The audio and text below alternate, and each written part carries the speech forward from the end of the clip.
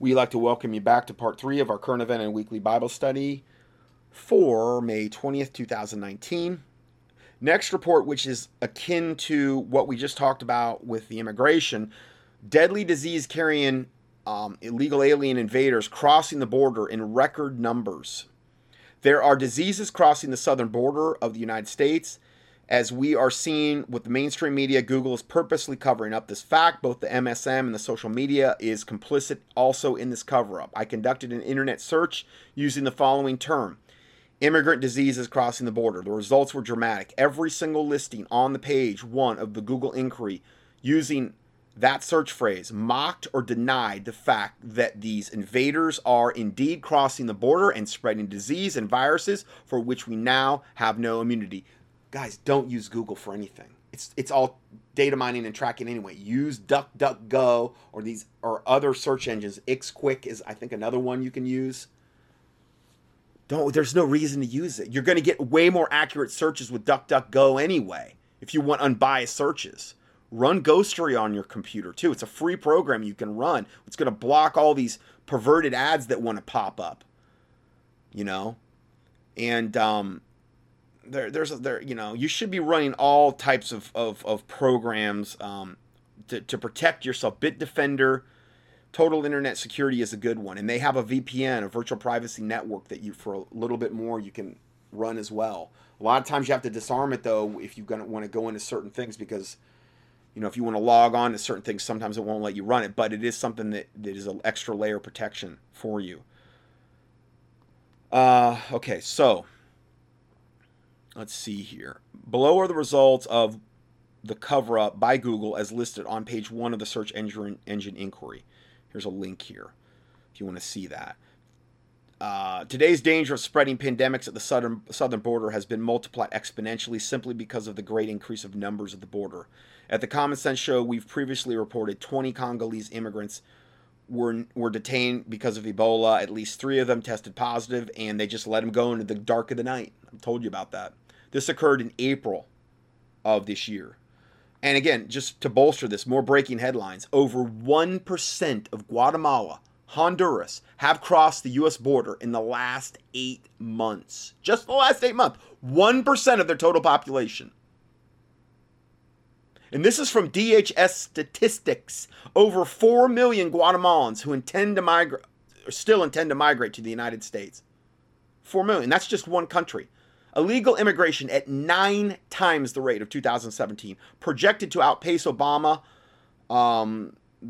Just dwarf it. About 863,000 border apprehensions are expected for 2000. They're not border apprehensions. They're there to usher them into the country. That's why they need more of our military down there, more border patrol, more homeland security, more TSA air marshals. They're probably going to start getting garbage men and meter maids and everybody to assist the illegal aliens, bringing them into our country, giving them all of the benefits. Make sure that we get this country collapsed as soon as possible. Another report. Migrants apprehended at the southern border topped 100,000 for second consecutive month. I mean, it goes on and on and on.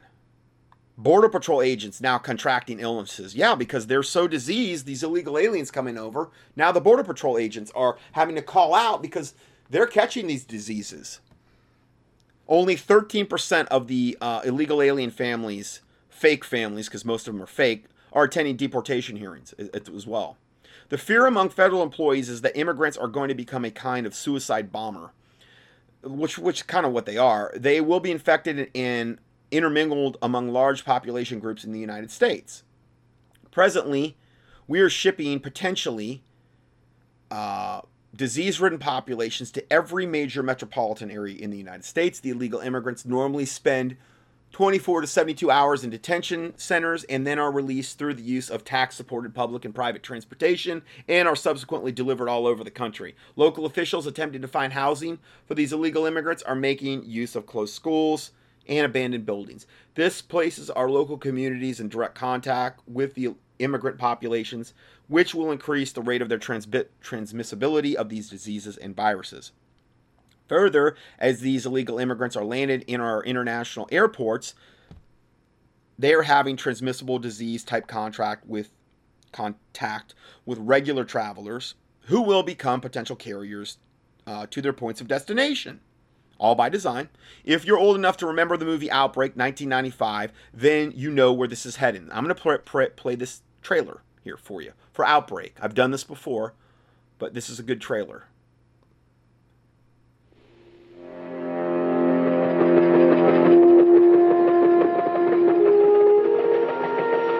In a remote African jungle, a small monkey is captured, bound for a pet store in America. The animal carries a deadly virus. And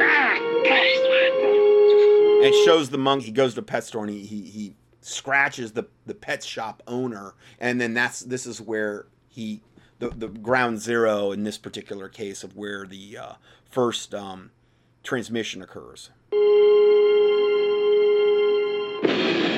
So then he goes on to expose all the other people coming into his pet shop, and then it just spreads. Now, I know that some of us have doubts about what we're about to do. We'd be less than human if we didn't. Because they end up firebombing a whole town at the end of the show with an incendiary firebomb that literally just totally vaporizes everybody in this town. The fate of the nation, perhaps the world, is in our hands. We cannot, we dare not refuse this burden. I'm confident that each of It's your patriotic duty. Will do his duty. God forgive us. Your town is being quarantined. We got 19 dead. We got 100 more infected. It's spreading like a brush fire. What are you talking about? If one of them's got it, then 10 of them have got it now. And if one of them gets out of Cedar Creek, we have a very interesting problem. So they got to contain everybody in this town and kill them all because they don't have any solution for this. And so that's what particularly the end part of the show is all about. It's out of there. 260 million Americans will be dead or dying. I'm leaving with the team in an hour. From the heart of a small California town. Damn it, Sam, I want to save these people same as you. To the inner circle of power in Washington. The most optimistic projection for the spread of the virus is this: 24 hours, 36 hours, 48 hours.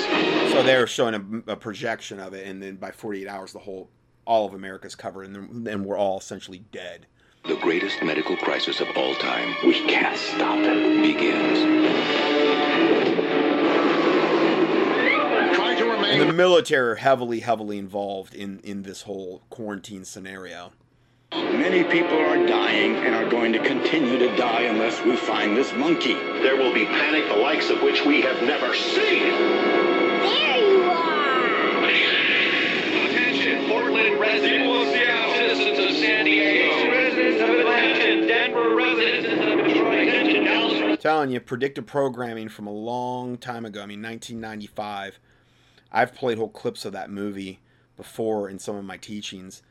So the conclusion for this report is this is only the bare tip of the proverbial iceberg. America stands defenseless against the omnipresent danger. The Democrats demand that we should be forcibly vaccinated, but they refuse to even screen disease-carrying immigrants for which Americans have for diseases for which Americans have no immunity for many of these border-crossing diseases. Considering the fact that the Border Patrol and ICE arrested 100,000 in April alone, I guarantee you that's way underblown. The problem is going to grow to epidemic proportions. Meanwhile, the MSM constantly minimizes the danger and mocks a concerned public. From Google, in response to a search engine inquiry about the diseased immigrants, and then they give a link to that. Just it shows you their bias search. And again, I would not use Google for anything. So we have that. Now, this came from a listener a couple weeks ago, John, and it was basically, it's entitled Trump, We Should Have Seen This Coming. He says, "Hi Scott, since you have been reading out and receiving some weird emails lately, I might as well carry on with this new tradition in a certain degree of jest, but also some seriousness. We so should have seen this coming with this man," meaning Trump. Like the Trump was in deep with big money from day one. He was a loud braggart who proved to be a bad steward of money because he had umpteen bankruptcies, and a big reason he had the bankruptcies is because he kept molesting anywhere from 9 to 10 to 11 to 13-year-old girls. And I will get into that in another teaching. And he had to keep declaring different bankruptcies because he was going bankrupt from having to pay off the parents and probably pay off the court systems and pay off whoever he had to do in order to keep this silent. Do you realize how blackmailed and how much they have on Trump? He was good buddies with Jeffrey Epstein, guys. He was good buddies with them. He lived Mar-a-Lago, his Mar-a-Lago estate and Jeffrey Epstein's estate. If you look at it on a map, they're not even a mile apart. They're like, I think Mar-a-Lago's like due north of where Epstein lives. And I don't think it's like a stone's throw away. It's not very far. I'll get into that in a teaching if I ever can get the time to it. I had to edit 77 pages on that doc alone. Took me all a Saturday. I haven't been able to get to it yet. Anyway, few people I know who messed up and went bankrupt never truly recover. But this dude keeps popping back up over and over. Just never made sense to me. I knew someone had to be helping him back in. And it was the Synagogue of Satan Kabbalistic Jews that said, we're going to require a favor from you down the road. There's a show called The Brotherhood of the Bell. And I actually had that a long time ago. I don't know what happened. It was VHS. And it was about secret societies. And it was about like this guy that went in and he was in this fraternity in college. And it was a lot like Skull and Bones, but in this case, it was called the Brotherhood of the Bell. And he got initiated, and they basically told him, they said, listen, and Trump's a high-level Freemason as well, and a Kabbalist. I mean, he's in the club, guys. I mean, before I didn't think he's in the club. He's even said he's a Freemason. I mean, there's just so much proof on these things. Anyway, in the Brotherhood of the Bell, from what I can remember, because it's been a long time since I watched it, once he got initiated and he was getting out of college, they basically said, listen, you're going to have the good life. You're going to have, the wife you want. You're going to have all these sweet business contracts. Everything you're going to touch is going to turn to gold, like the Midas touch, kind of. But just remember that you're basically beholden to us. And when we come to you, we've done a lot for you. And you're going to do whatever we tell you to do unquestioningly. Or we could take everything you've got away and then some. And that's what the whole show was about. When you're involved in secret societies like this, how you have to pay the piper. And Trump's being, he's just being a good puppet on a string at this point and doing what his handlers are telling him to do. Carrying out this. And he will be the fall guy. I've heard a lot of different scenarios, but he's going to be the fall guy and the one they blame it all on. Okay, so I'm going back to what he's saying here. Let's see. It never made sense to me. I knew someone had to be helping him back in and out, of course, and you later revealed who it was, Satan Inc. Yeah. With women, he was and pretty much is the Ted Nugent, the hard rock singer, the Motor City Madman, circa 1968 to 1985, but in a suit. So, in other words, Ted Nugent was a womanizer and a big time, I'm sure he still probably is, and that's the one Alex Jones interviews all the time. And he's Ted Nugent in a suit, okay? Because these rock star guys are, I can't even say what they do. I've read enough accounts where, it is bad, bad, bad.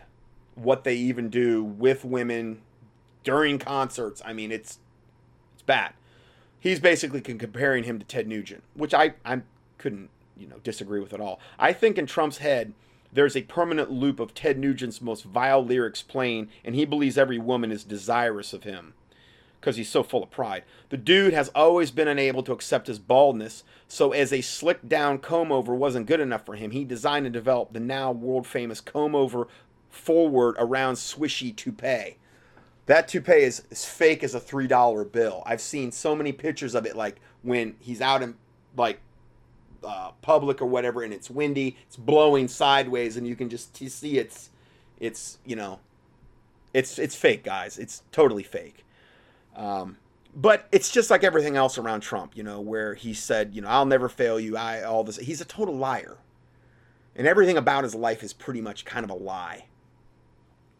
Most people I know considered him a bad joke, but it's like his TV show, which I can't recall ever watching. Before everyone jumped on the Trump train, the whistle had blown several times, showing he gave like 83 to 93% of his political donations to Democrats each year and a small remaining percentage to Republicans. I was thinking at that time he was obviously a lifelong Democrat, that's his lifestyle. I mean, he's always lived under Democratic principles. And I mean the worst aspects of it. People were saying he had gotten sick of them and now he wanted to restore America. Videos were shown of him talking about things decades ago that made him sound conservative. But his lifestyle at the same period of time was that of a total womanizer. I mean, and a total adulterer, where he cheated on wife after wife and upgraded whenever they didn't start looking exactly the right way and these types of things. Again, with the Ted Nugent reference, Trump was a lot like Nugent in the way that Nugent talks about guns and freedom. But many people pointed out that once those dramatic things are spoken about and people were super pumped and ready to vote for him, but no one bothered to listen to everything else that came out of his mouth previously that showed the guy to be much closer to a Democrat. Again, Trump uttered great sayings to appeal to the conservatives and watchmen, but his donation record showed a different man with a diametrically opposed ideology. In the end, people saw what they wanted to see, and they still are. Trump is the great reflection of the historical success of their little g god, America.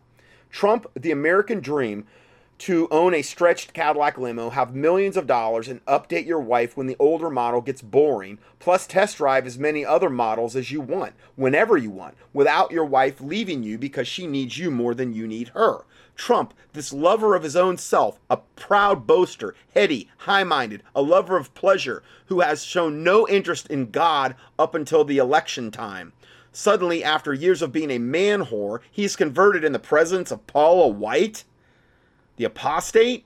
He even said he didn't think he had anything to ask forgiveness for, because they came to him and they said, "Have you ever asked God to forgive you for anything?" He's like, "No, I can't ever recall me doing that." I mean, this is how demonically possessed this guy is. And so there's no conversation that's ever happened there between him and God, evidently. His womanizing was legendary. The dude represented what America has become. Not America the Great. He represented the bad America. The one where men are not the husband of one wife. The one that doesn't stand when a woman walks in the room. The one that doesn't read its Bible and believe every word. The one that sold the family farm for the condo at Malibu, and that the 1980s Porsche Turbo with the whale tail rear wing. They sold the family farm for the condo at Malibu in the 1980s Porsche with the rear whale tail wing. I mean, that's dating him, but yeah, I remember. He represents the every woman is available regardless of age or marital status America.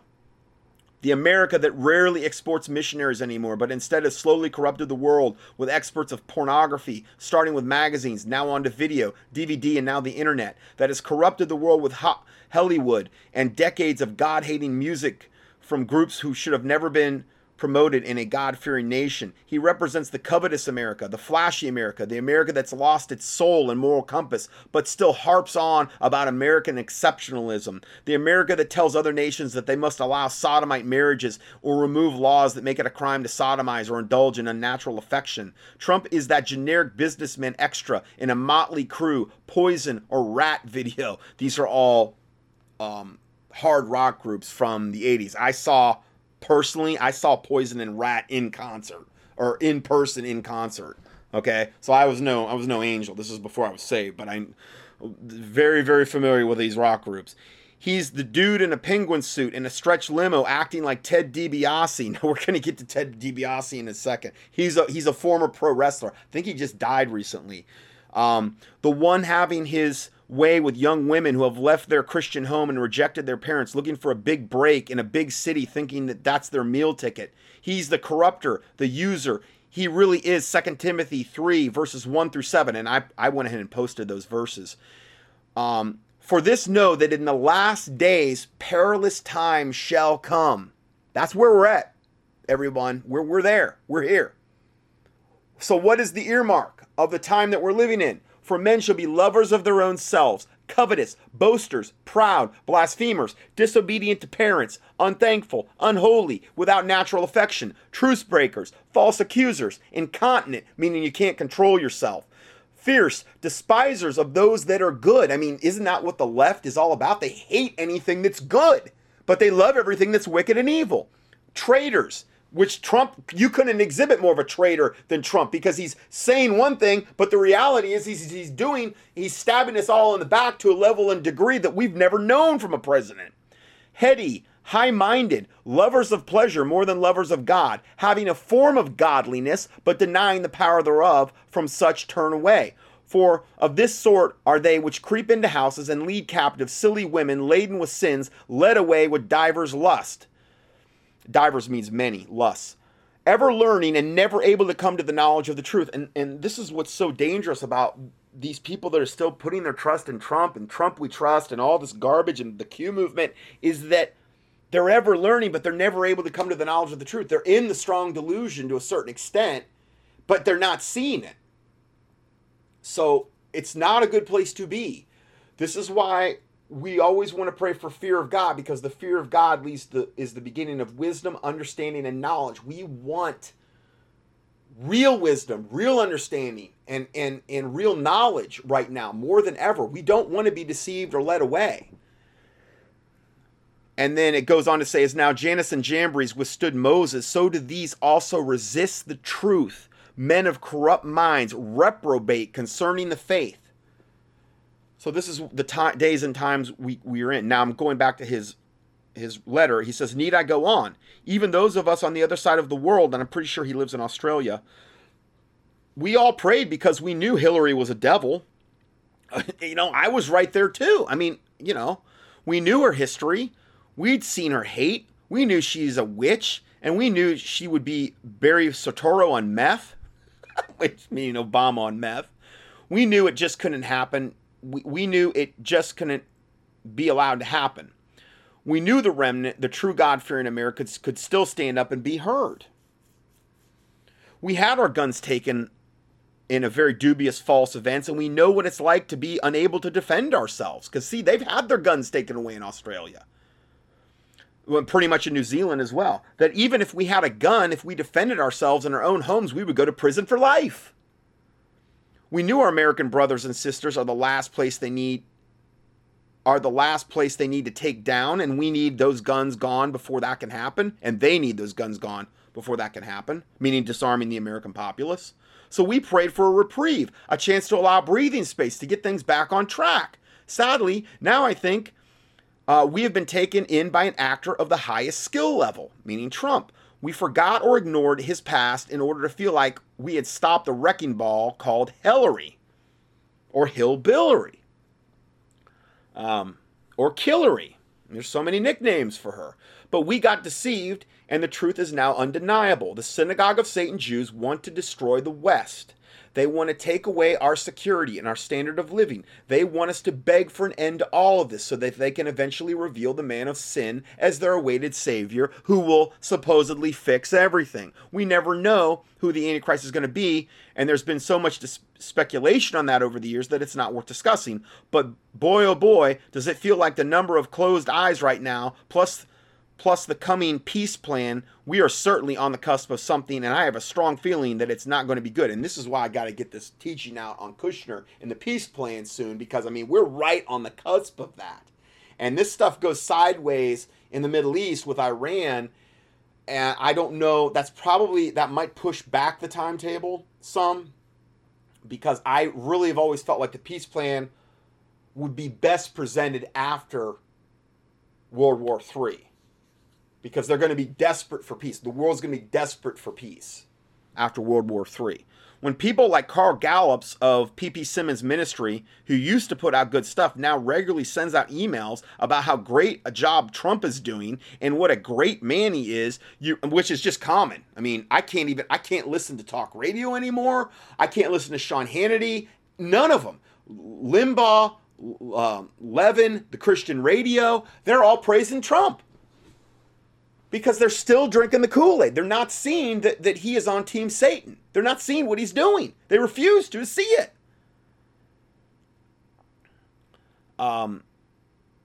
You really have to say, how can a preacher who has done so much good be so blind? Stay strong, my brother. Your work is very important, and the night is coming, so your efforts will help creating, educate, and save the last few before the ark door closes.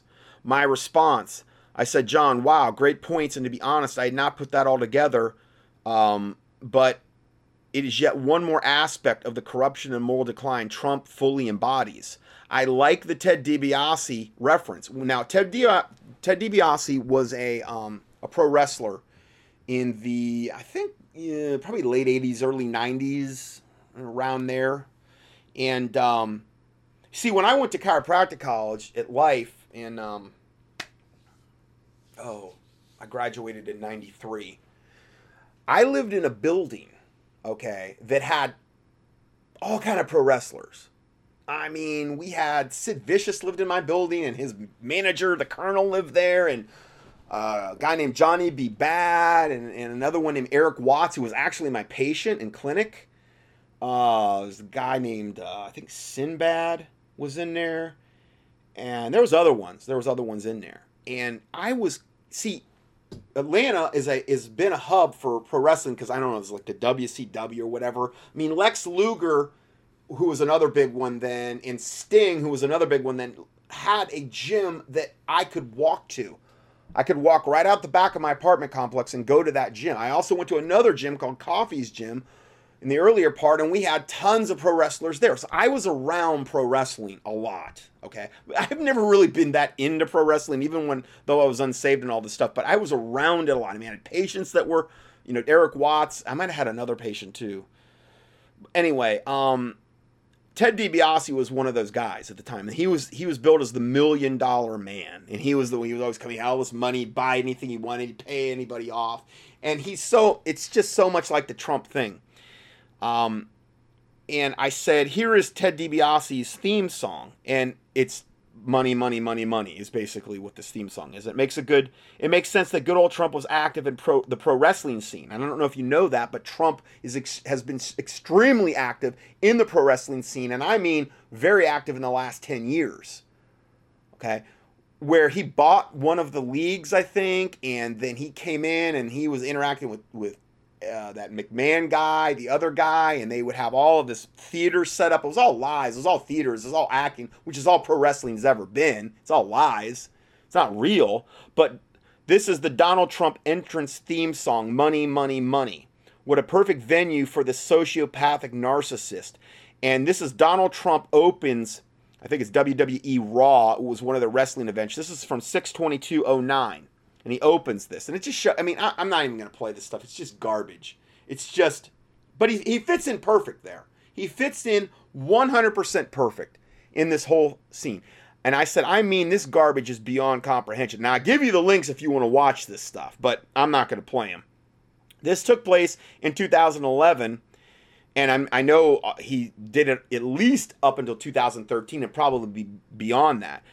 And now he is the president. He was doing all this pro wrestling fake lie garbage stuff that he was heavily invested in at least up till 2013. And the last link I give is called The Battle of the Billionaires, takes place at WrestleMania 23 with Vince McMahon, and it's this big fake thing, but Trump ends up shaving his head in the middle of the ring. It's so stupid and cheesy. He really did shave his head though, I got to admit. It was something else, quite the spectacle. All I can say is Vince McMahon must have really been desperate for money. Is all I can think. Okay, so then after my response, he emailed me back, and this is just more of a short thing. And he said, I've just been thinking about it more and more lately, praying about everything, so then it just all fell into place yesterday. Trump is like this pop culture icon that has been around a long time.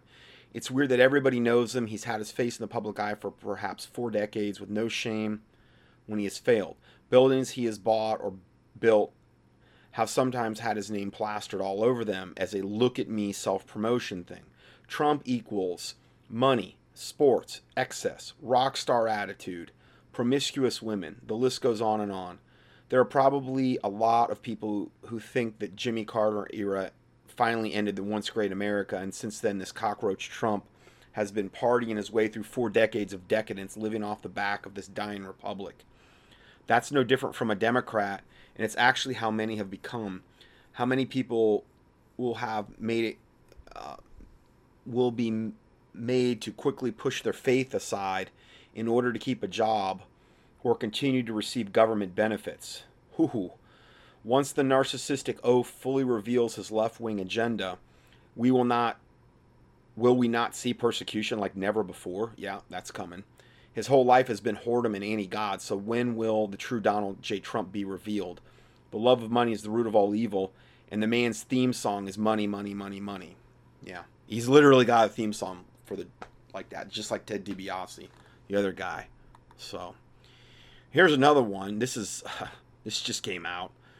Donald Trump loves golf.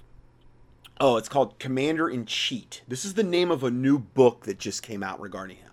A referenced new book. Okay, it's called Commander in Cheat: How Golf Exposes and Reveals Trump's True Nature. Donald Trump loves golf. He loves to play it, buy it, build it, operate it. He owns 14 courses around the world and runs another 5. He got one. I stumbled onto the thing by accident. I was just one day when I just took a tiny bit of time to like just look around. It was this Lake Norman area, not too far away from where I live, and I literally stumbled on to one of his golf courses by accident. And I mean, yeah, it was like, whoa. I drove by. I was in this really high-end neighborhood that's off this Lake Norman area, which is kind of near where I live. And I remember just the entrance was very like ornate and like black onyx and gold and just really, really high-end type of look to it.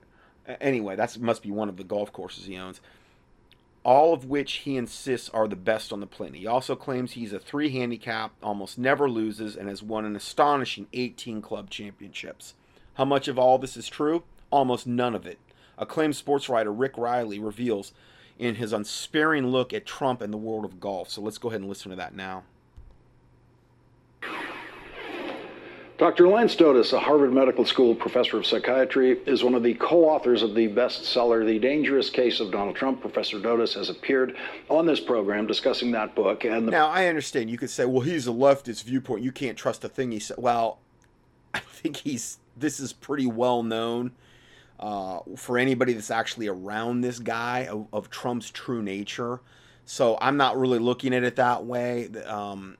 They're basically just citing facts here, and the guy's got a whole book that does this. Personality disorder.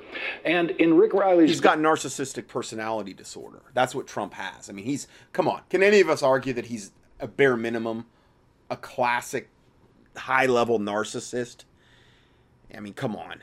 Selling new book, Commander in Cheat: How Golf Explains Trump. Professor Dotis explains why Donald Trump cheats at golf. Because he has to. He needs to be the best at everything. He can't stand not winning, not being the best. It had to have started very early in his development. To him, not being the best is like fingernails on the blackboard to you. He can't live with it. He exaggerates his golf scores and his handicap for the same reason he exaggerates everything. He has to. He exhibits all the traits of a narcissistic personality disorder. People with this disorder have no conscience about it. He has no sense of morality about things. He lacks empathy towards others. He's a very ill man. He doesn't get that other people have rights and feelings. Other people just don't matter to him. Joining us now is Rick Riley, New York Times best-selling author of Commander in Cheat: How Golf Explains Trump. Rick, thank you very much for joining us tonight. Really. Okay, now you could say, well, that's not true. Well, yeah, there's certain altruistic things that he's done, but it's all self-serving. It's not who he really is. Look how he treats women. Look at when he was off camera, what he said to Billy Bush. I mean, about women. He's a horrible, horrible person. That is how he views women, as objects. That, once one starts to look a little rough around the edges in his mind, he just upgrades to a better version. He's already done that. He's on his 3rd wife. I mean, he's a carnal person. I mean, look at his self-avow, what he eats. I mean, from what I heard, it's like Kentucky Fried Chicken, fast food, Diet Coke, everything he can do to feed his carnality. He has no real self-control. I mean, there's just a lot of different aspects about him that we're not being told. If you're listening to like the conservative viewpoints on him. Appreciate you being here. And I just wanted to give the audience a quick taste of the kind of cheating Donald Trump engages in when he's out there in the golf course. Okay. It's incredible. I mean, he kicks the ball so much that the caddies call him Pele. He'll kick your ball in the bunker. He's been known to fake a bunker shot as though he was actually hitting a ball, but the ball is in his right hand. And then he reaches in the hole and pretends he holds it. He's been known, if he's on your team, he'll kick your ball into a better position. And a lot of guys are like, what are you doing? I can't do it. And they put it back. Some guys, when they're on his team and he cheats the whole way around, win, and they go out to the parking lot and give the money back. I mean, Lawrence, I can't tell you how strange this is in the world of golf. For a guy it'd be like if you walked into Sistine Chapel, set your lazy boy down, smoked a cigar, and did your laundry. It's just, we don't do this in golf. And there's no reason for him to be such a cheater in golf. He's over 70 years old. He's about a 10 handicap. That's pretty good. There's no reason he's got to lie and say he's a 3. There's no reason he's got to say, I've won 20 club championships, when I can't prove that he's won any. He's won club championships that he didn't even... He's a pathological liar, which would most likely he'd be like a psychopathic or sociopathic narcissist. Psychopaths are born that way. Sociopaths are made. Okay, so I don't know if this came from purely from his upbringing or whether he was born that way. But at bare minimum, he's psychopaths and sociopaths don't have consciences.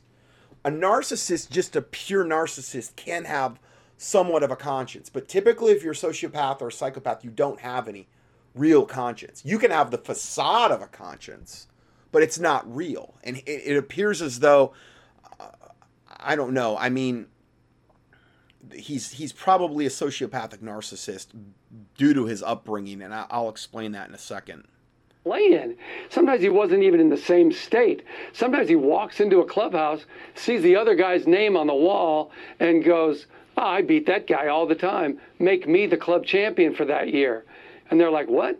And they got to pull this guy's name down and put his name up. I mean, I don't know about politics. I'm just a sports writer. But I've been covering golf for 40 years. Yeah, see, he's not writing this because he's some embittered leftist. He's writing about this from a sports standpoint, and this is well known if you know Donald Trump. Do this. You don't drive your cart on greens. You don't cheat your friends. It's a game where it's the easiest game to cheat at. Because you're 200 yards over there, Lawrence, and I'm 200 yards over here, and I trust you're not going to throw it out of the woods, and you trust me that I'm not going to pick it out of the water. And yet, there's a whole group of guys who play with him, and one time he hits it in the water, they see the splash, but Trump's always 200 yards ahead in his super go-kart, and by the time they get to the fairway, it's back on the fairway. It's not in the pond anymore. And they said, Donald, what the hell? We're playing a money game. And he goes, it must have been the tide. The tide. Well, Rick, you've done a brilliant... the tide of the lake brought the ball back on the green. He's such a liar and cheat that this is just standard fare whenever he plays golf. Job in this book of explaining this to people like me who know nothing about golf and have never cared about golf. And you also did a great job of conveying the culture of golf and the honor of golf and the way it's supposed to be. You did that through your father, who I feel like I know now.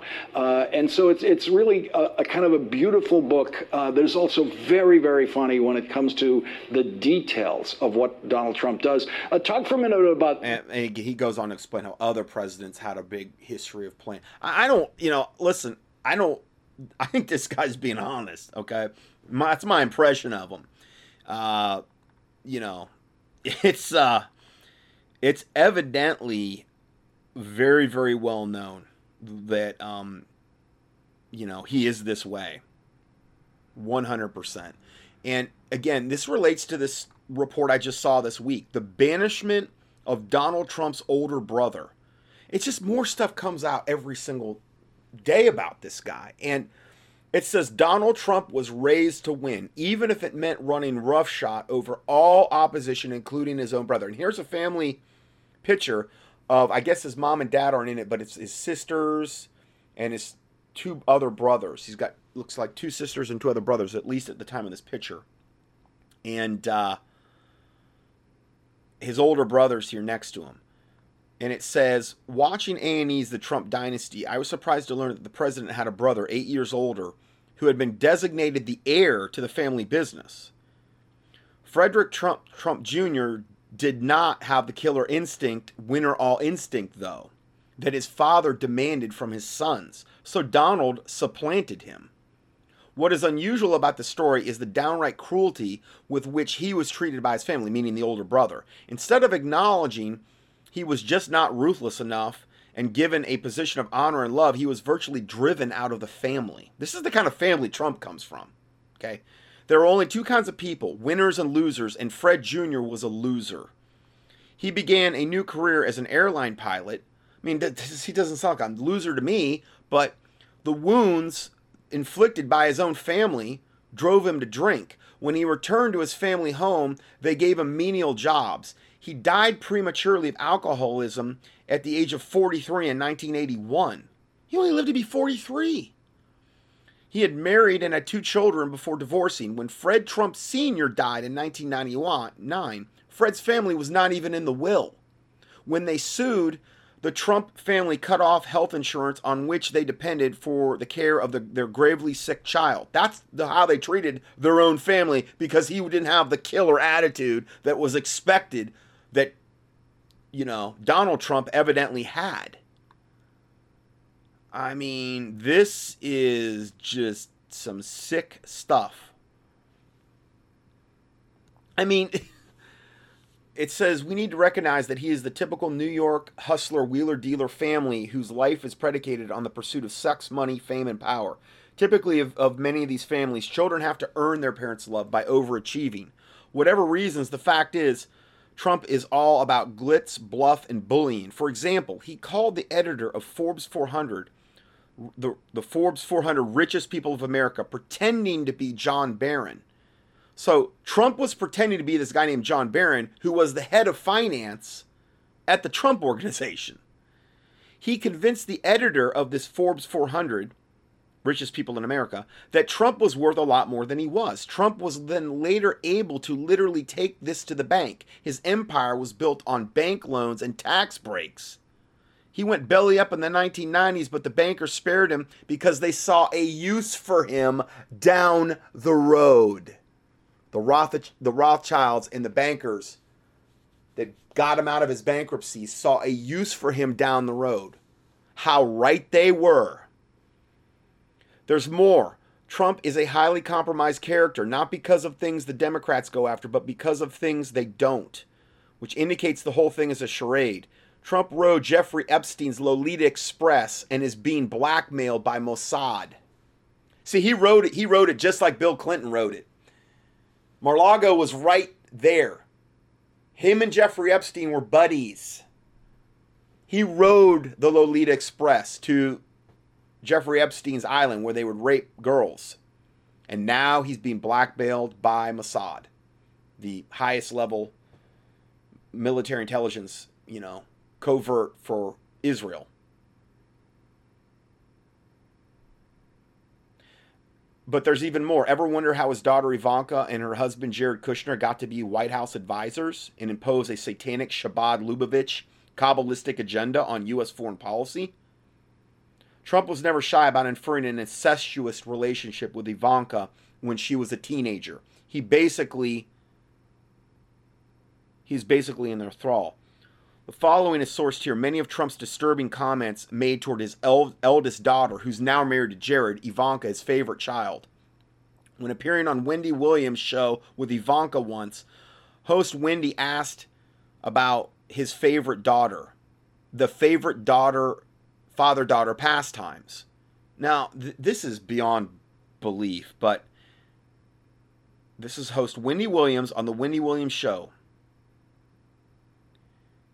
He appeared there with Ivanka. This is so sickening. Wendy Williams asked about their favorite daughter-father pastimes. The now President Trump replied, "I was going to say sex, but I can relate to golf and real estate." So in other words, he said I was going to say sex about having sex with Ivanka, his daughter. Most fathers would not want to discuss their daughter's nude photo shoots, whether hypothetical or otherwise. However, Trump is apparently not most fathers. During an interview on The View, Trump once made everyone uncomfortable, and he said, Ivanka posing for Playboy would be really disappointing. Not really. But it would depend on what was inside the magazine. I don't think Ivanka would do a nude shoot inside the magazine, although she does have a very nice figure. I've said that if Ivanka weren't my daughter, perhaps I'd be dating her. End of quote. I've heard that quote before. I've seen that. That's up there. Well, you can go up and just keyword search this stuff on YouTube. You'll find these videos. Most women feel as though they can relax around their fathers, and they won't have to face the same objectification they must deal with in the world. However, that is not the case with Trump and Ivanka. On Howard Stern's show back in 2003, Trump said, you know who's one of the greatest beauties in the world according to everybody? And I helped create her, Ivanka, my daughter. She's 6 foot tall. She's got the best body. End of quote. Who says this kind of stuff about their own daughter? Unless you are one sick, twisted, demon-possessed, satanic vessel of Satan. This is beyond nasty and disturbing.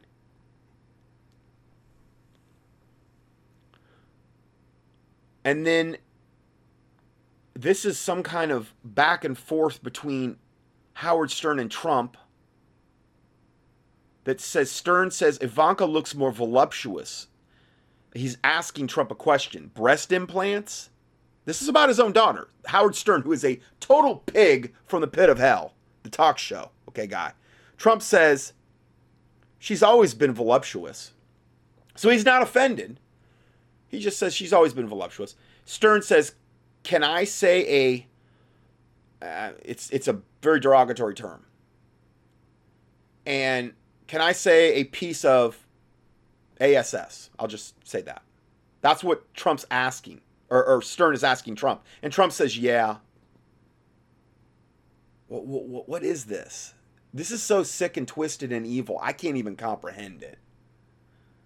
I'm getting ahead of myself because I've got like a whole study on this. But, I mean, apparently Trump's fascination with Ivanka started well before she was an adult. Washington Post columnist Richard Cohen reported that when Ivanka was just 13 years old, her father asked, is it wrong to be more sexually... This is what Trump asked. Is it wrong to be more sexually attracted to your own daughter than your wife? The Post reportedly removed this quote from the column before it was published. He can't keep his mouth shut. He really can't. He's that evil, guys. He's that evil. And here's this sickening picture of Trump sitting on top of two, and I've said this before, two parrots, stone parrots, mating. Okay? It's a picture. Real picture. Several of them. And he's sitting on top of these two stone parrots mating. And Ivanka, probably about at the age of 13, is sitting on his lap with this, like, some kind of look like that a very, very seductive look. Looking at her dad, she's got a mini skirt on and a slinky top with butterflies, which is indicative of the butterfly programming, that the MK Ultra mind control butterfly programming. I mean, it's so creepy, I can't even... It defies the imagination how creepy all of this is. And there's so much more. We're just a little bit about Trump. This is how sick and twisted and evil this guy is. Okay, since I'm on the subject, I'm gonna finish this out. Publicly, Trump has made some disturbing incestuous comments about his own daughters. At one time discussing the potential breast size of his then infant daughter, Tiffany, and also claiming that he would be dating his daughter Ivanka had he not been her father. And again, these are all referenced. This is all stuff he said. You can search for it online and see him saying it for yourself. Normally, when you hear somebody talking about legs and breasts, It's not a parent talking about their infant daughter. Trump thinks that this is the way because this is what's always on his mind, regardless of age and regardless of relation. Almost every time he publicly talks of Ivanka, he cannot help but compliment her body. One cannot rule out the possibility that Ivanka is the victim of sexual abuse and mind control. Well, I would almost guarantee that. Although there is nothing directly suggesting this, please, come on. The CIA's MKUltra mind control program is alleged to have prostituted to children, sometimes with the help of the children's own parents, to politicians and persons of power. Trump's posed photo with the then 15-year-old Ivanka, where she is wearing a short skirt, slinky top, without a bra, whilst perched atop two copulating birds, doesn't help Trump's avoidance of incest suspicion or MKUltra abuse. Interestingly, Ivanka's slinky top is covered with butterflies, symbolic of a beta kitten programming. Ivanka's personal contact information was found in Epstein's black book. Oh, wow. A video recently surfaced showing Donald Trump telling a preteen girl that he would be dating her in 10 years. Just one more piece of evidence that Trump is a sexual predator. Every single one of these things are referenced, so you know. I'll give you the links for this report if you want to see it. In 2003, Trump went on the Howard Stern show and talked about how hot Paris Hilton was when she was 12. He said, quote, "I've known Paris Hilton from the time she was 12. Her parents are friends of mine, and the first time I saw her, she walked into the room and I said, 'Who in the HELL is that?' Well, at 12, I wasn't interested." Of course, yeah, right. Trump said, "I've never been into that, but she was beautiful." Yeah, right. Trump told Stern in the same interview that he had watched Hilton's sex tape. Big surprise there. What we basically have here is the American version of the Jimmy Savile in Donald Trump. He's that bad. Now, I'm not even talking about all the girls that he raped and he had to pay off the parents. I'm going to save that for another video, okay? Or his absolute buddy-buddy relationship with Epstein, which can be easily proven, okay? This article gets into that. I'm going to go ahead and post a link for this because I did touch on this, but I'm going to post a link for this in the report, okay? And it's entitled "Mossad Blackmail. Israel has Trump right where they want him," and so it's part of that. So I'm gonna post that right now. So continuing, another listener wrote me, and again, this is all part of an upcoming study, but I'll just touch on it now. Julie, longtime listener, wrote me. She said, "I read this comment on Facebook." Now, this is all true and so much more. Okay, I'm talking pictures, the whole 9 yards. They've been very open about this. They've been had whole magazines come in and do photo shoots of the Trump Tower penthouse. And she said, "Did you know that Trump has Apollo, the god Apollo, sketched across the ceiling of his apartment with 2 Masonic pillars," well, he's a high-level Freemason, "and a statue of Zeus? The Noahide law is based on the same principle as the phoenix. God is both male and female, but one body, 2 heads, just like a phoenix, a bit complicating. Just seen the video, a mix-up of all sorts of pagan Babylonian religious nonsense. I never had thought prophecy would unfold this way.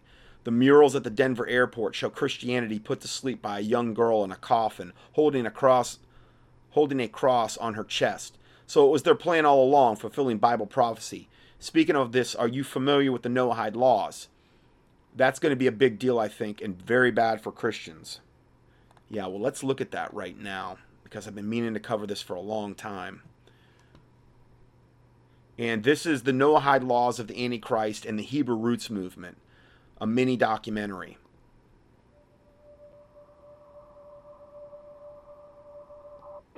So you think that there could be some union between all the religions as part of this? So this is a guy from the Jewish Sanhedrin right now at a temple sacrifice dedication service. And let's just see what he had to say again there. So you think that there could be some union between all the religions as part of this? Absolutely. We already have unity, but everybody's afraid from the terrorists.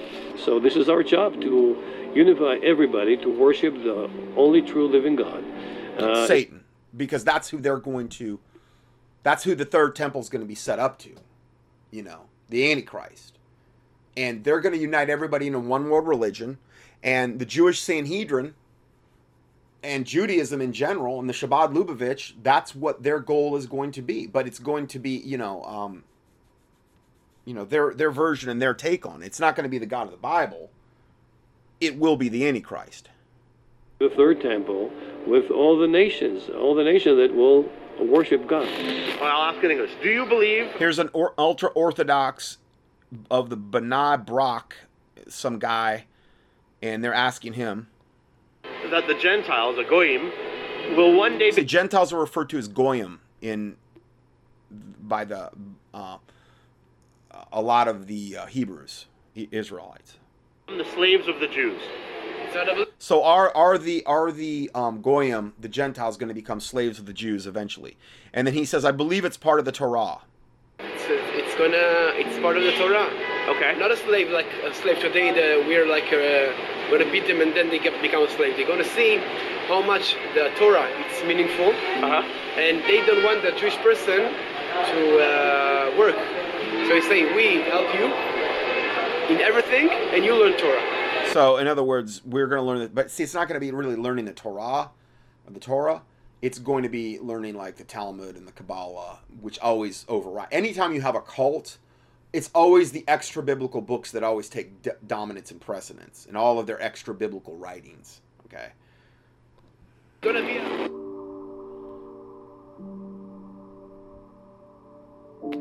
gonna be a big world peace. World peace. And when is this going to happen? The peace under the Antichrist. And again, this whole thing with Jared Kushner, he's just about getting ready to bring in the whole peace thing, the whole Middle East peace plan that he's drafting and crafting. And I'm hearing June is the predicted date. Okay, so we're getting near the end of May. I gotta try to get on this study. But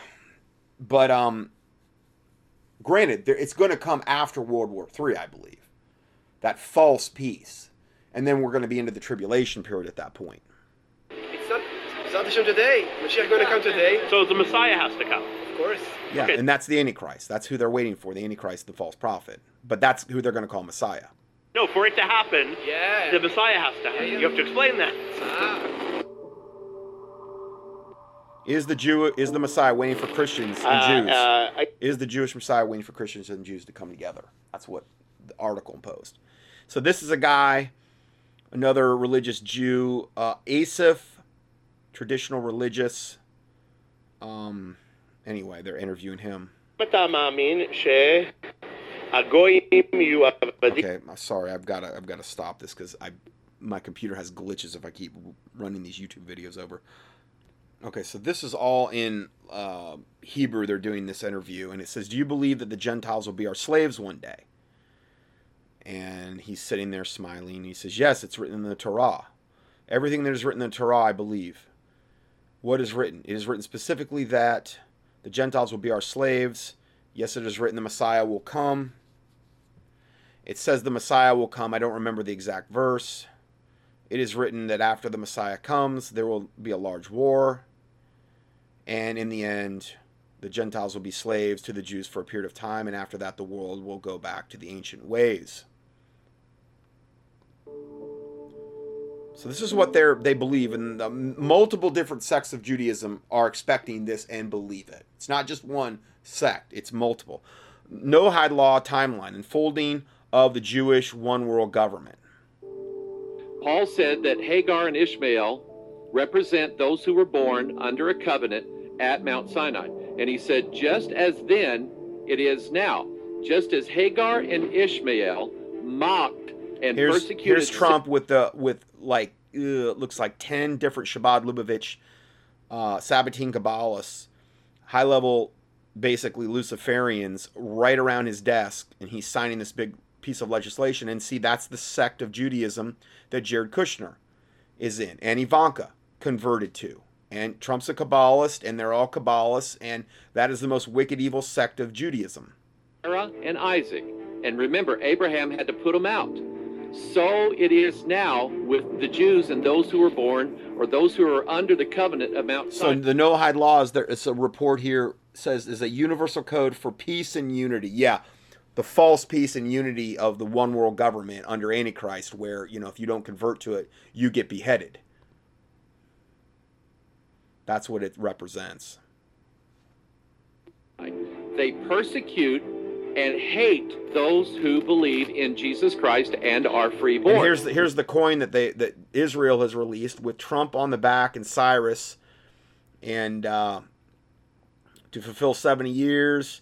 So they're viewing Trump as the next Cyrus. Now I'm going to do more on this, but they're touching on it in this video. And then on the other side is a picture of the rebuilt temple, and this is the temple coin that they have released to raise money to build the third temple.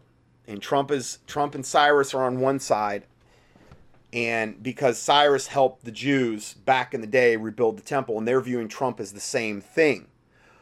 See, back then though, that was a godly thing, because the rebuilding the temple was a good thing back before Jesus Christ came. But once Jesus Christ came, he did away with the temple sacrifices. He was, when he said it was finished, that was the last sacrifice that ever needed to be done. We didn't need to use the blood of bulls and goats anymore in order to obtain sacrifice for sin. But see, they want to go back to that because Jesus, they rejected their Savior. It's not good enough. So they want to reinstitute temple sacrifice and temple worship under the Antichrist and start re-sacrificing animals again. And Trump is going to be the one they believe will be the one that makes all that happen and gets the third temple rebuilt.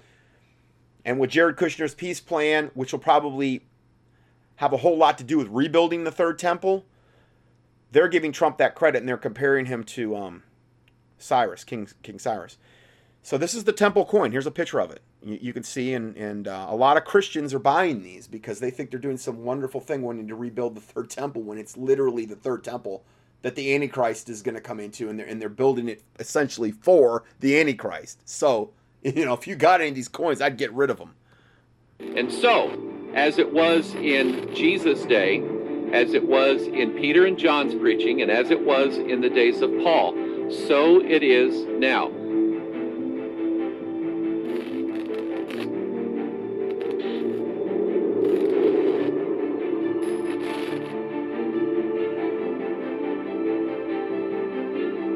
So the Sanhedrin calls on President Trump to uphold the 7 Noahide laws. This was from January 26, 2017. This is right out in the open. The United Nations with 7 Noahide laws. Diplomats, delegates, emissaries gather at the UN headquarters for One People, One World conference. Now this is how they're gonna behead the Christians, because they're not gonna want to go in, and they're not going to take the mark of the beast, and they're not going to want to worship, the Antichrist and these types of things. And this will be all commingled into these Noahide laws. So this will give them the right to behead Christians or anybody that rejects the Antichrist.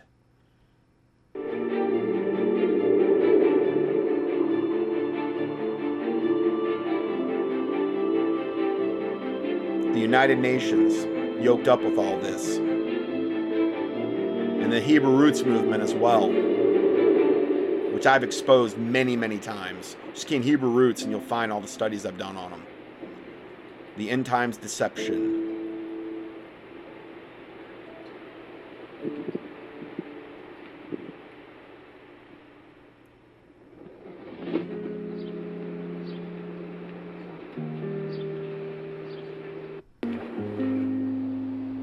Sorry, this video kind of moves a little bit slowly. But... Hey everybody, this is Mike with On Point Preparedness. There is an incredible deception manifesting in the body of Christ. It's not a new deception, but rather one that is very old and resurfacing rapidly as the Antichrist nears. It's a deception that Jesus and his own apostles fought against. This deception revolves around people whose consciences are seared by devoting themselves to deceitful spirits and teachings of demons, those who are self-righteous, liars, and hypocrites. They are those who say they are Jews but are not. There are also those who say they are neither Jew nor Christian but are quote-unquote spiritual Israel and are a part of this Hebrew Roots movement. They state Christians must be obedient to Christ by obeying the old Mosaic law or Torah.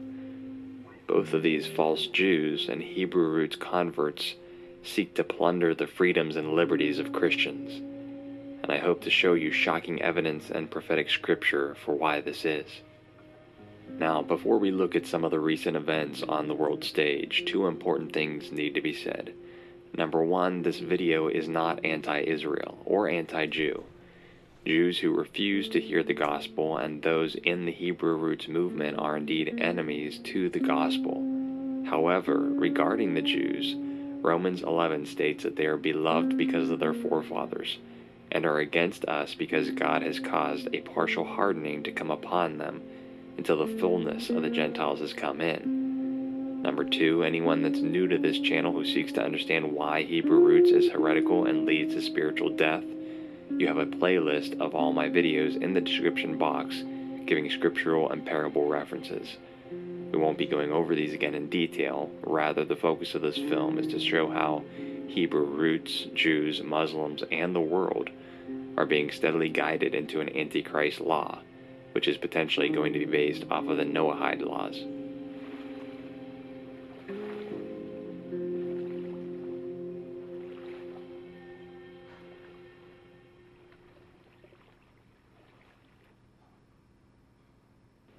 Now, with regards to these 7 Noahide laws, you may have already heard about them in the past couple of months, simply because there has been a lot of activity or flurry around these terms. Most notably, it's being pushed by those in the Jewish Kabbalah or Jewish mysticism and the Jewish Sanhedrin. This is the legislative and judicial courts of the Jews. These are the same people that persecuted Jesus in the courts as well as the apostles.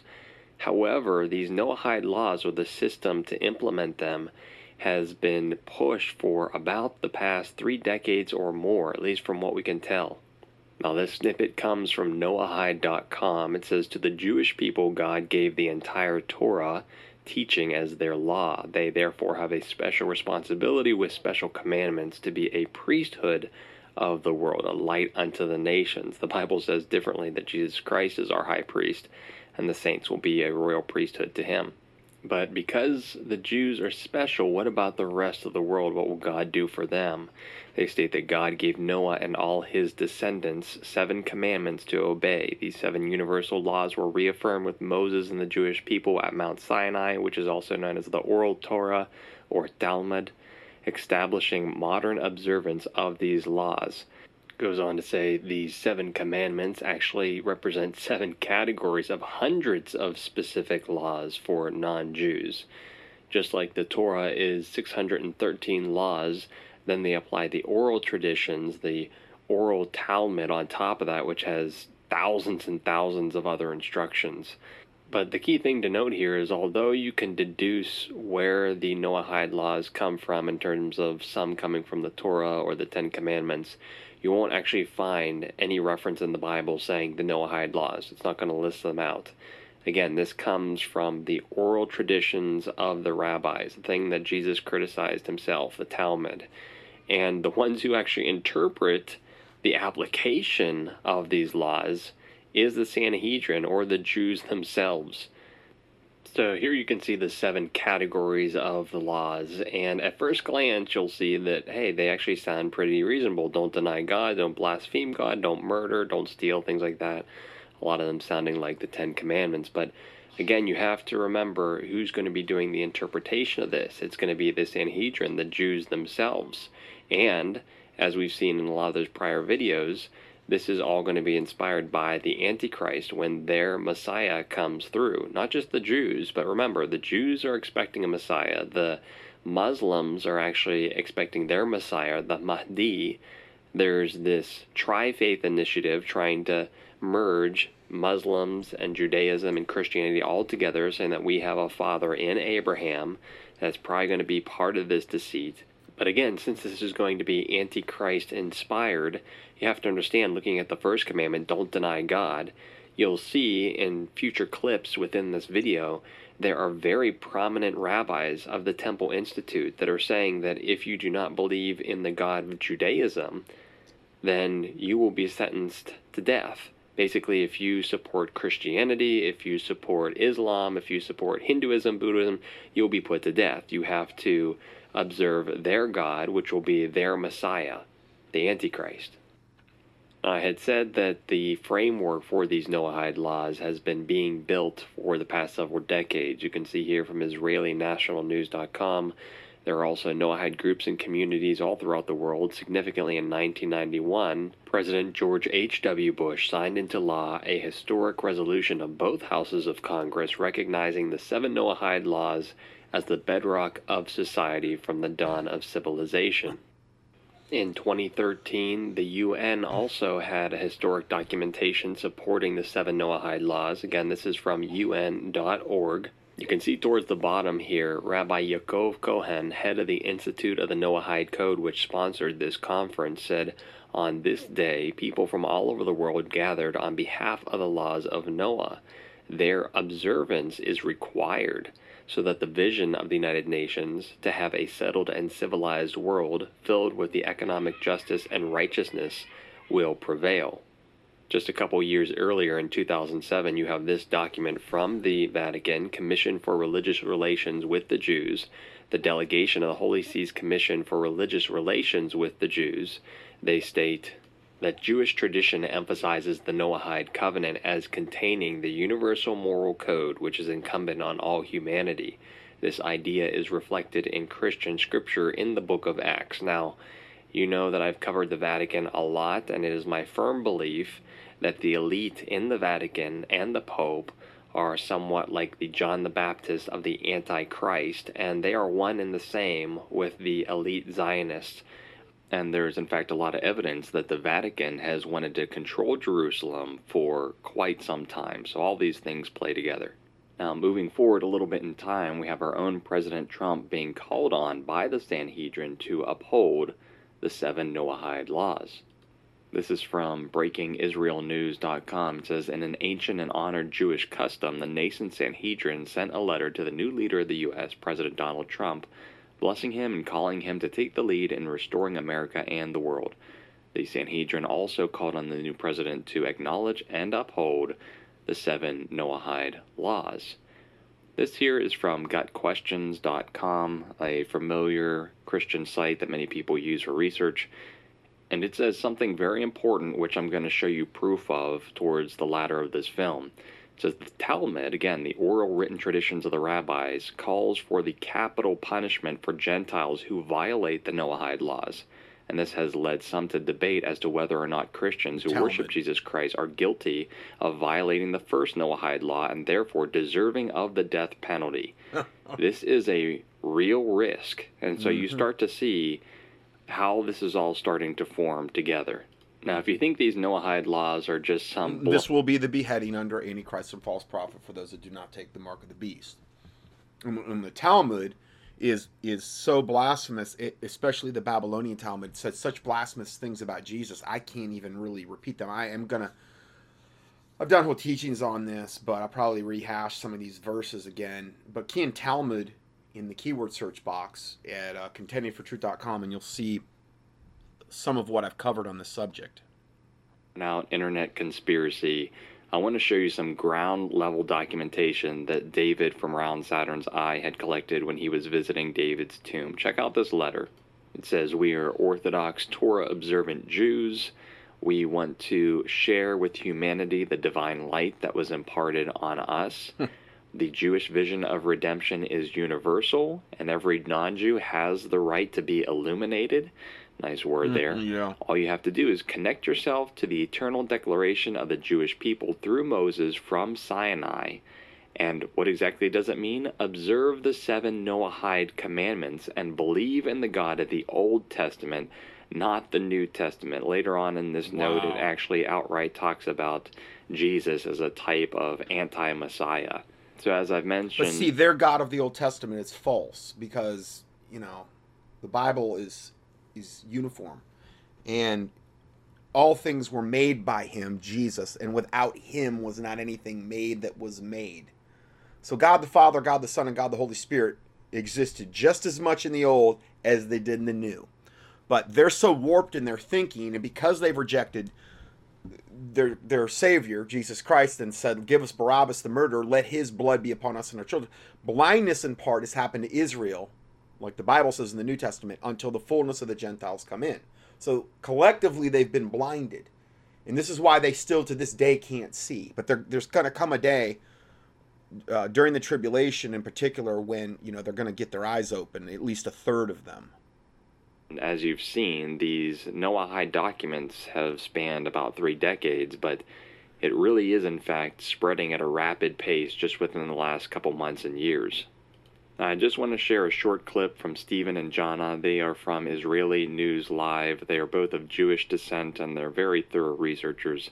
You can see here that they both are very vocal about the dangers of the Noahide laws and how this relates to the potential beheadings, or the prophetic beheadings, rather. And when we look in the book of Revelation, we see about the beheadings or their testimony that they held, exactly. etc. That's one of the verses that is on our mind, that there will be beheadings. And everybody thought before, it's by Sharia law, it's Muslims are going to do it, remember? Yeah. It's all Muslims are doing this. But no, it seems like, of course there is a radical part of Islamic faith, but it seems like Muslims have become the scapegoat for Zionists and for Orthodox Jews, because they are the ones who are actually preparing beheadings.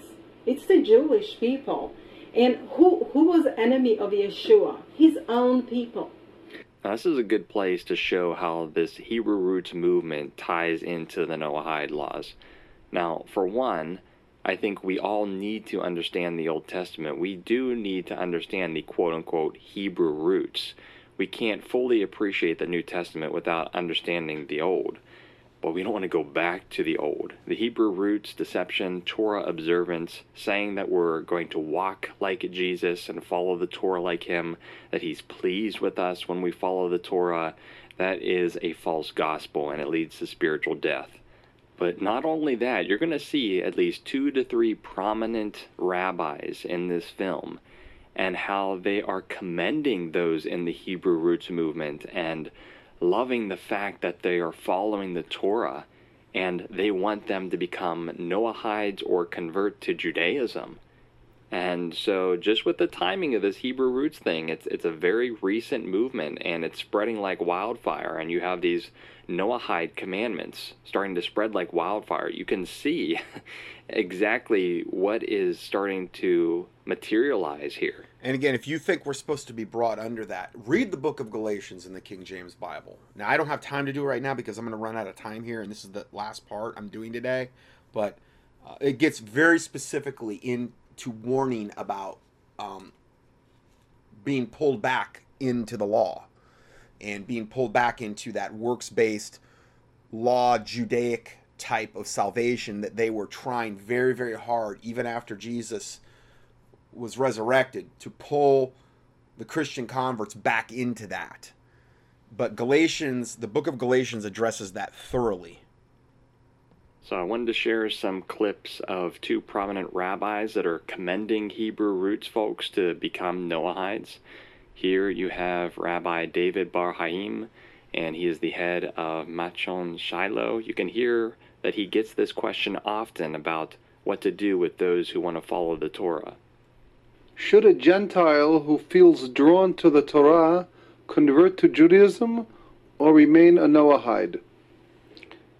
I have often been asked this question, and I always mention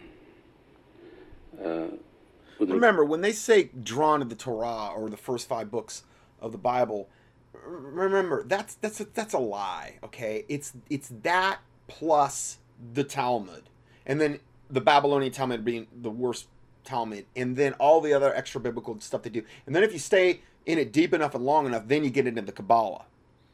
So understand that the whole Torah thing is really, to me, like some kind of, it's like bait and switch, really, as a way to make it sound more palatable.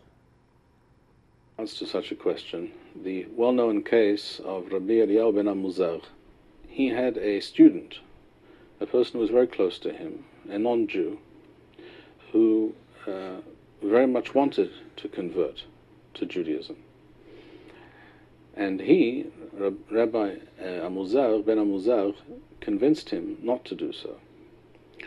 And he said, if you become the ideal type of Noahide, you will be doing a greater service to humanity than by converting to Judaism.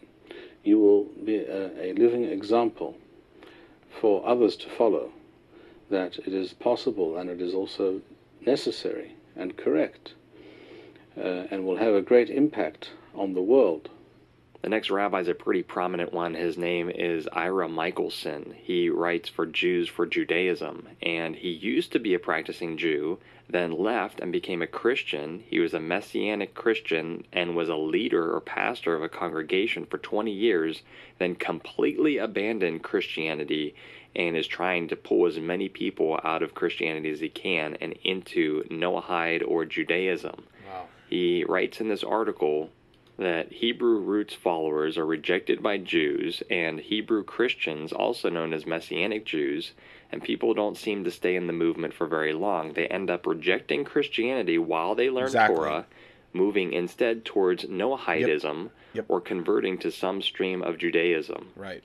Noahidism refers specifically to those non-Jews who observe the 7 Noahide laws, which all of mankind can use as the basis of personal morality. Now, I have a lot of experience with this. When I was in the charismatic movement, I had a lot of the Hebrew root stuff was commingled with charismatic movement, and I had friends that I had this one friend named Eric, and you know, it just never failed when you had these Christians that wanted to really start looking at the Hebrew root stuff. They got just bound up in all the law. I mean, next thing I know, he's wearing like prayer shawls and doing all the stuff that like a real. And then he just supposedly did family lineage, and he was like, I don't know if he was like 40% Jewish or whatever. And I mean, he was working for my dad, and he was like showing up in full Jewish garb all of a sudden to go to work at my dad's fan company.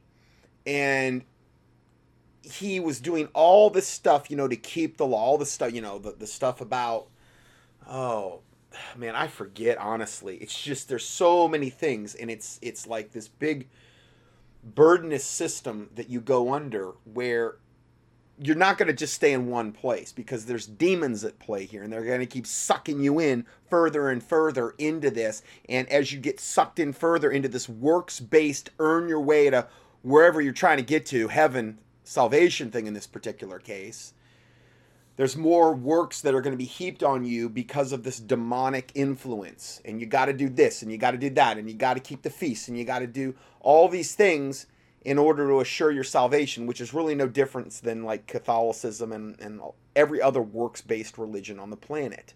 But it's very dangerous. And when I've done so many teachings on the Hebrew roots movement. Just key in Hebrew, again, at contendingfortruth.com, at the search box, and you'll find them. And at the time, I took more heat on doing those teachings than any other teaching I'd ever done, by far. I had all kind of people attacking me.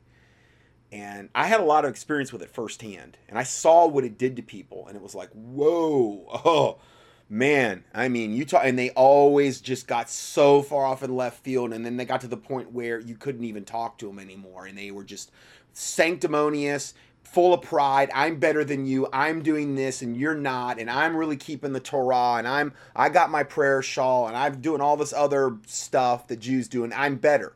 It's pride. That's what I saw. Again, if you listen to my teachings on it, though, it was a lot fresher in my mind then, and I get into a lot of the specifics. He is actually right about this. I have seen tons of people personally reject Jesus, the deity of Jesus, the fact that he is God in the flesh.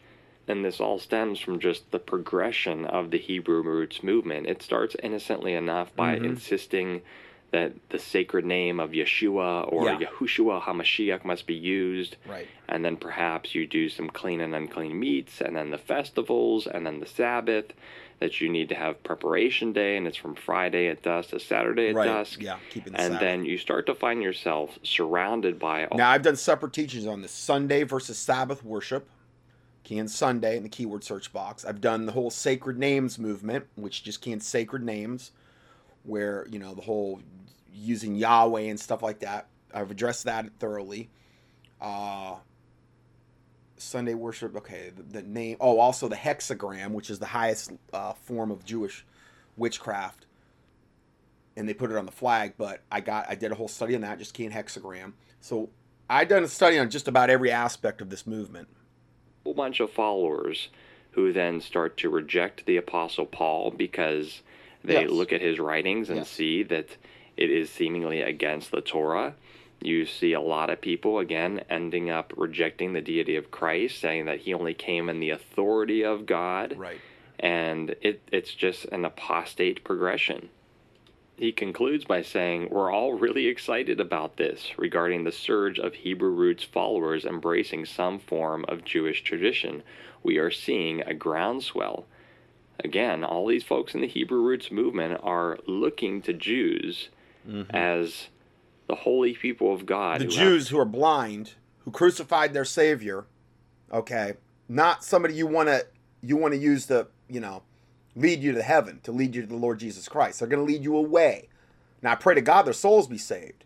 And that day is coming when a third of them are. But that's into the tribulation, and you don't want to... If the blind lead at the blind, they're both going to fall in the ditch. That's what the Bible says. All the answers. But remember, it was the Jews that crucified Christ and persecuted all his followers, trying to bring them back under the law. Again, false Jews, those that are the synagogue of Satan. Now, the last rabbi that we're going to look at is probably the scariest one, Yisrael Ariel. He is the founder of the Temple Institute in Jerusalem. Listen to what he says about the Noahide laws and the coming killings. This is the organization that is in charge of rebuilding the third temple. I was on their newsletter list for years. I don't know if I got kicked off or what, but yeah, they're real. Beheadings for those that do not follow.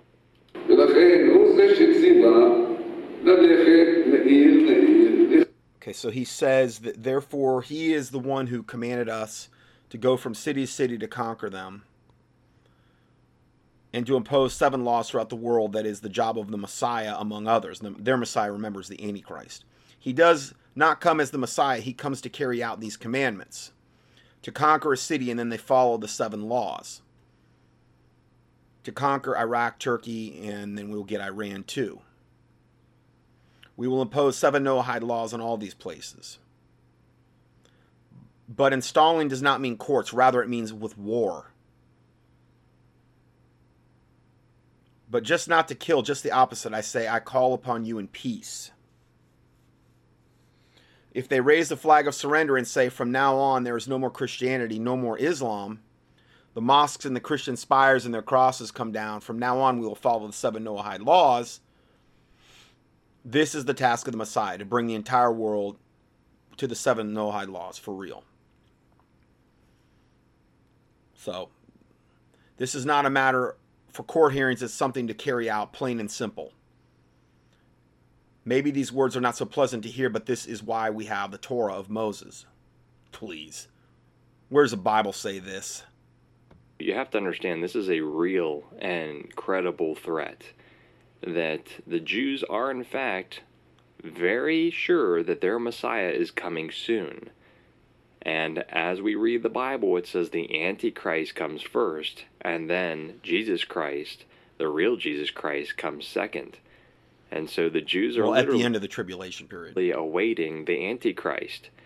And you have to understand that the Antichrist is going to pander to the things that the Jews favor, the Torah, the Noahide, right, and how it all fits together with the persecution of the saints. Also understand, in Islam, there are lots of Muslims talking about how there are signs that their Messiah, whom they call the Mahdi, is coming as well. Which is what Maitreya from the United Nations, he calls himself Lord Maitreya. I call him Devil Betrayer. That's what he claims to be. He claims it became the 5th Buddha to the Buddhists, their awaited savior, the Krishna to the Hindus, which is their awaited savior, the Christ to the Christians. He's going to claim to be Jesus Christ. The Messiah to the Jews, and the Mahdi, the Imam Mahdi, to the Muslims. He's that all rolled up in one package. Now, I do believe he's going to play a part in this end-time delusion. I don't know if he's actually going to be the Antichrist. I've done several studies on him. I say he's a likely candidate, but again, I'm not going to get dogmatic about it either.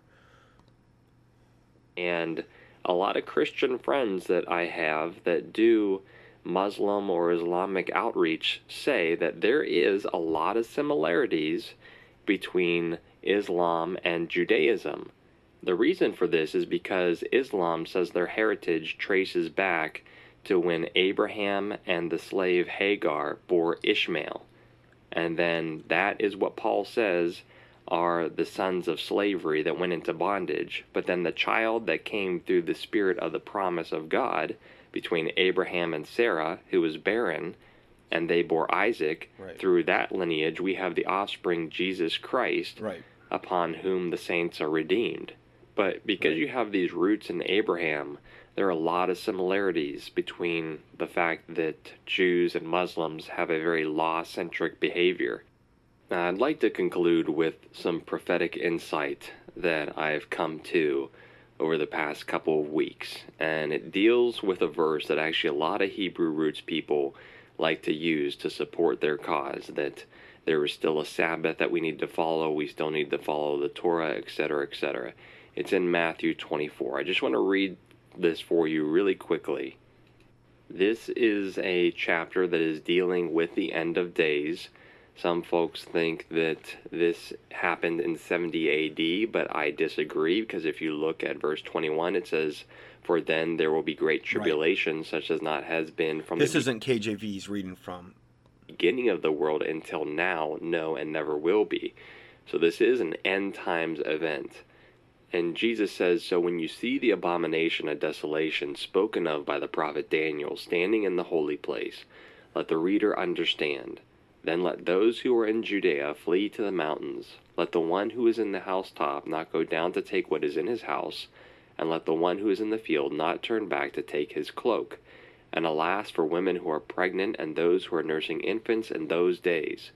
Pray that your flight may not be in winter or on a Sabbath." That verse 20 is what we're going to be focusing on the most. "For then there will be great tribulation, such as has not been from the beginning of the world until now, no, and never will be." So again, there is going to be this abomination of desolation event. I'm not exactly sure what that is, but I believe that the the Bible's very clear. It's going to go when the Antichrist goes into the rebuilt third temple, and he's going to proclaim himself to be God, and that he is God in the holy place. He's going to do it in the holy place where the Ark of the Covenant, should be sitting. And that's what the abomination of desolation is, or the abomination that make it desolate. The Bible's very clear on that. That's what's going to happen. But you have to have a rebuilt third temple. And I believe this is when the Great Tribulation starts. So this is probably going to be 3.5 years into the 7-year tribulation period when the Antichrist goes in and proclaims himself to be God in the holy place. And that's when they're going to have this Great Tribulation start. Will convict all Christians of exactly what it is when it happens. There won't be any mistaking it, especially for those that are in Judea or Jerusalem. And this event happens. People are going to be convicted by the Spirit to know that the time is now, and they're going to be convicted to flee and not even go down to get anything from your house, not your cloak. You're just going to want to flee. And it's going to be very troublesome for pregnant women. We can understand why. Being pregnant, it's very difficult to travel. If you have babies and you're nursing, it is very stressful, difficult to travel. And likewise, when we look at verse 20, talking about the fact that we are to pray that our flight not be in winter or on a Sabbath, let's explore that. Just as the fact that it's hard to travel if you have an infant or you're pregnant, likewise we can see that traveling in the winter is very hard and difficult. But then it says, or on a Sabbath. Now, some Christians will think that Christians should be under the Sabbath, and then that's why it's written there, that we don't want to break the Sabbath requirements and flee from this persecution on that day, because then there'd be a conflict of interest. But Scripture rebukes that, because if we look at Matthew 12, verse 11 and 12, when the Pharisees are chastising Jesus and his apostles for potentially breaking the Sabbath, Jesus said to them, "Which one of you who has a sheep, if it falls into a pit on the Sabbath, will not take hold of it and lift it out? Oh, how much more value is a man than a sheep?" So Jesus is even saying that a sheep's life is of value on the Sabbath. and you would quote-unquote work to save that sheep, and our lives as men are much more important than that sheep. And being that Matthew 24 is spoken from Jesus himself, I'm pretty sure he's not talking about the Sabbath requirements being a hindrance of your escape. Rather... Okay, let me add a little to that, too. Also, he was addressing the Jews. That's who he was immediately addressing in Matthew. When he was speaking to those who were around him were Jews, okay? And they were... When the tribulation starts, how I've heard it been said is that the Bible says blindness in part has happened to Israel until the fullness of the Gentile come in. You have to understand, the Jews are still under Judaism, okay? They're still under the bondage of the law type of thing. A lot of them are still keeping the Sabbath and these types of things. And up until that point, and I'm not saying they're not going to continue doing that, okay? I'm not saying that, but in the tribulation period, they're obviously going to be keeping the Sabbath. They're going to be rebuilding a third temple, but they're building it for the Antichrist, essentially. And they were trying to get this whole thing. They're going to be looking at the Antichrist as their Messiah. They're going to be and then he's going to commit the abomination of desolation. They're going to be keeping the Sabbath, though. And this is primarily, he was addressing the Jews here. Okay, the emphasis is going to be going more back to the Jews from a salvation standpoint during the tribulation. Because remember, blindness in part has happened to Israel when? Until the fullness of the Gentiles come in. Most likely, the fullness of the Gentiles is going to be right around when the tribulation starts. And I'm not saying that means that Gentiles can't get saved during the tribulation, but I think the emphasis is going to start to more go back to the Jews during that 7-year tribulation. And the Bible bears that out in Zechariah when it says that 2/3 of you are going to perish, but 1/3 of you I'm going to try silver that's tried in basically a furnace of earth, and I'm going to purify you with silver, and you're going to come through it, and you're going to look upon the one whom you've pierced as one that mourns his only begotten son. They're going to finally realize they crucified their Savior, Jesus Christ. So I just wanted to throw that in because I think it's important to have full clarification on that. Christians, and I can say this categorically in my walk in faith and being strengthened, are not under the Old Testament Sabbath. It was a type and shadow which represents that Jesus is our Sabbath. If you don't believe me, you're going to go ahead and read. Please see my teaching on Sunday versus Sabbath worship. I get into all the Bible verses regarding it. Hebrews 4, where it talks about the seventh day being a day in the future where we find rest in him. Just as he rested from his works, so we rest from ours in Christ Jesus.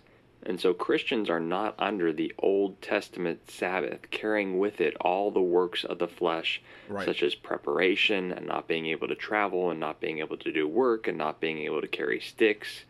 Rather, we should be setting aside a day or days of reverence to the Lord as we esteem. For as Romans 14:5 says, one person esteems one day as better than another, while another esteems all days alike. Each one should be fully convinced in his own mind. So why would Jesus lump the Sabbath in with these 3 other incidents that make it very difficult to travel? Well, let's just go back to Matthew 12 and see what type of issues Jesus and his apostles had to deal with on the Sabbath. In Matthew 12, it says, "At that time Jesus went through the grain fields on the Sabbath. His disciples were hungry, and they began to pluck heads of grain and to eat. But when the Pharisees saw it, they said to him, Look, now it says cornfields, but, disciples are doing what is not lawful to do on the Sabbath." Now, if you look at the Sabbath requirements and breaking the Sabbath, the punishment can actually lead to death. And so you had these Judaizers that were watching their every move and were wanting to throw them into prison or kill them for breaking the Sabbath. And so imagine now in the end times that if there is an abomination of desolation event, that there's an Antichrist that takes seat and is going to persecute Christians. If there is a Sabbath that is taken hold of by the Antichrist, perhaps the Antichrist claims the Sabbath itself, which is from Friday at dusk to Saturday at dusk. That's what the Jews participate in. That's what Hebrew roots participate in. The Muslims, they celebrate quote-unquote Sabbath on Friday at noon, but still very close and same ideologies. If the Antichrist claims a day of worship for himself, and it is on the Sabbath, we can see how Judaizers can come back and start to persecute Christians if we are trying to flee on that Sabbath day, that they will try to behead us for doing things not lawful on the Sabbath.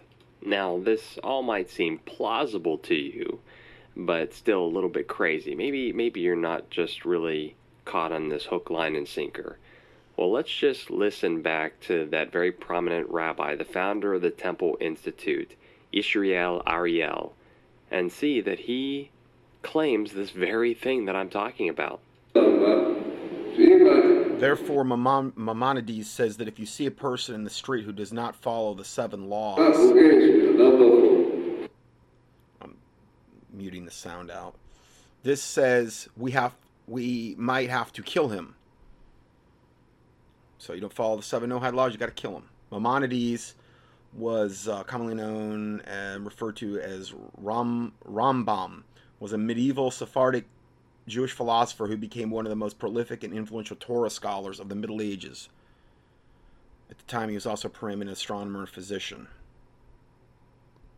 Again, if you're trying to escape on the street and this person is breaking the 7 Noahide commandments or the categories, and Sabbath is one of them, and you have the willpower to kill that person, you are to kill them. That is what he's saying. And he's saying that this stems from the great Jewish philosopher Maimonides. This was a very medieval Sephardic Jewish philosopher who became the most prolific and Maimonides. And so this Matthew 24 prophecy about praying that your travels not be on winter or on the Sabbath, specifically the Sabbath portion, it's starting to really look like that there is going to be some type of antichrist law where the Sabbath is in effect, and just as Jesus and his apostles were persecuted and being watched for what they did on the Sabbath, so too Christians will be watched, especially if it's on this quote-unquote Sabbath day for the Antichrist. Again, and so the Seventh-day Adventists believe literally and teach that Sunday worship is literally taking the mark of the beast. That's how deceived Seventh-day Adventists are, who also Sabbath keepers. Okay, so they say Sunday worship is the literal taking the mark of the beast. I've dealt with it many times. Again, if you hear my teaching on Sunday versus Sabbath, I've got more than one file on Seventh-day Adventists as well. But there's other religions, in other words, that are already geared up and ready to accept this. Lots and lots of puzzle pieces here, especially when you see the Middle East peace plan coming together with Kushner, who is a Jew, and Ivanka Trump, who converted to Judaism. There is just a lot of the elite Zionist schemes going on here, and you can see how this leads to their Messiah, the Antichrist. I'm sure there's going to be a lot more to come. Which is something I need to cover. I am so far over on time. I hope I can even upload this one. So God bless you, and we will see you in the next audio teaching, Lord willing. Thank you.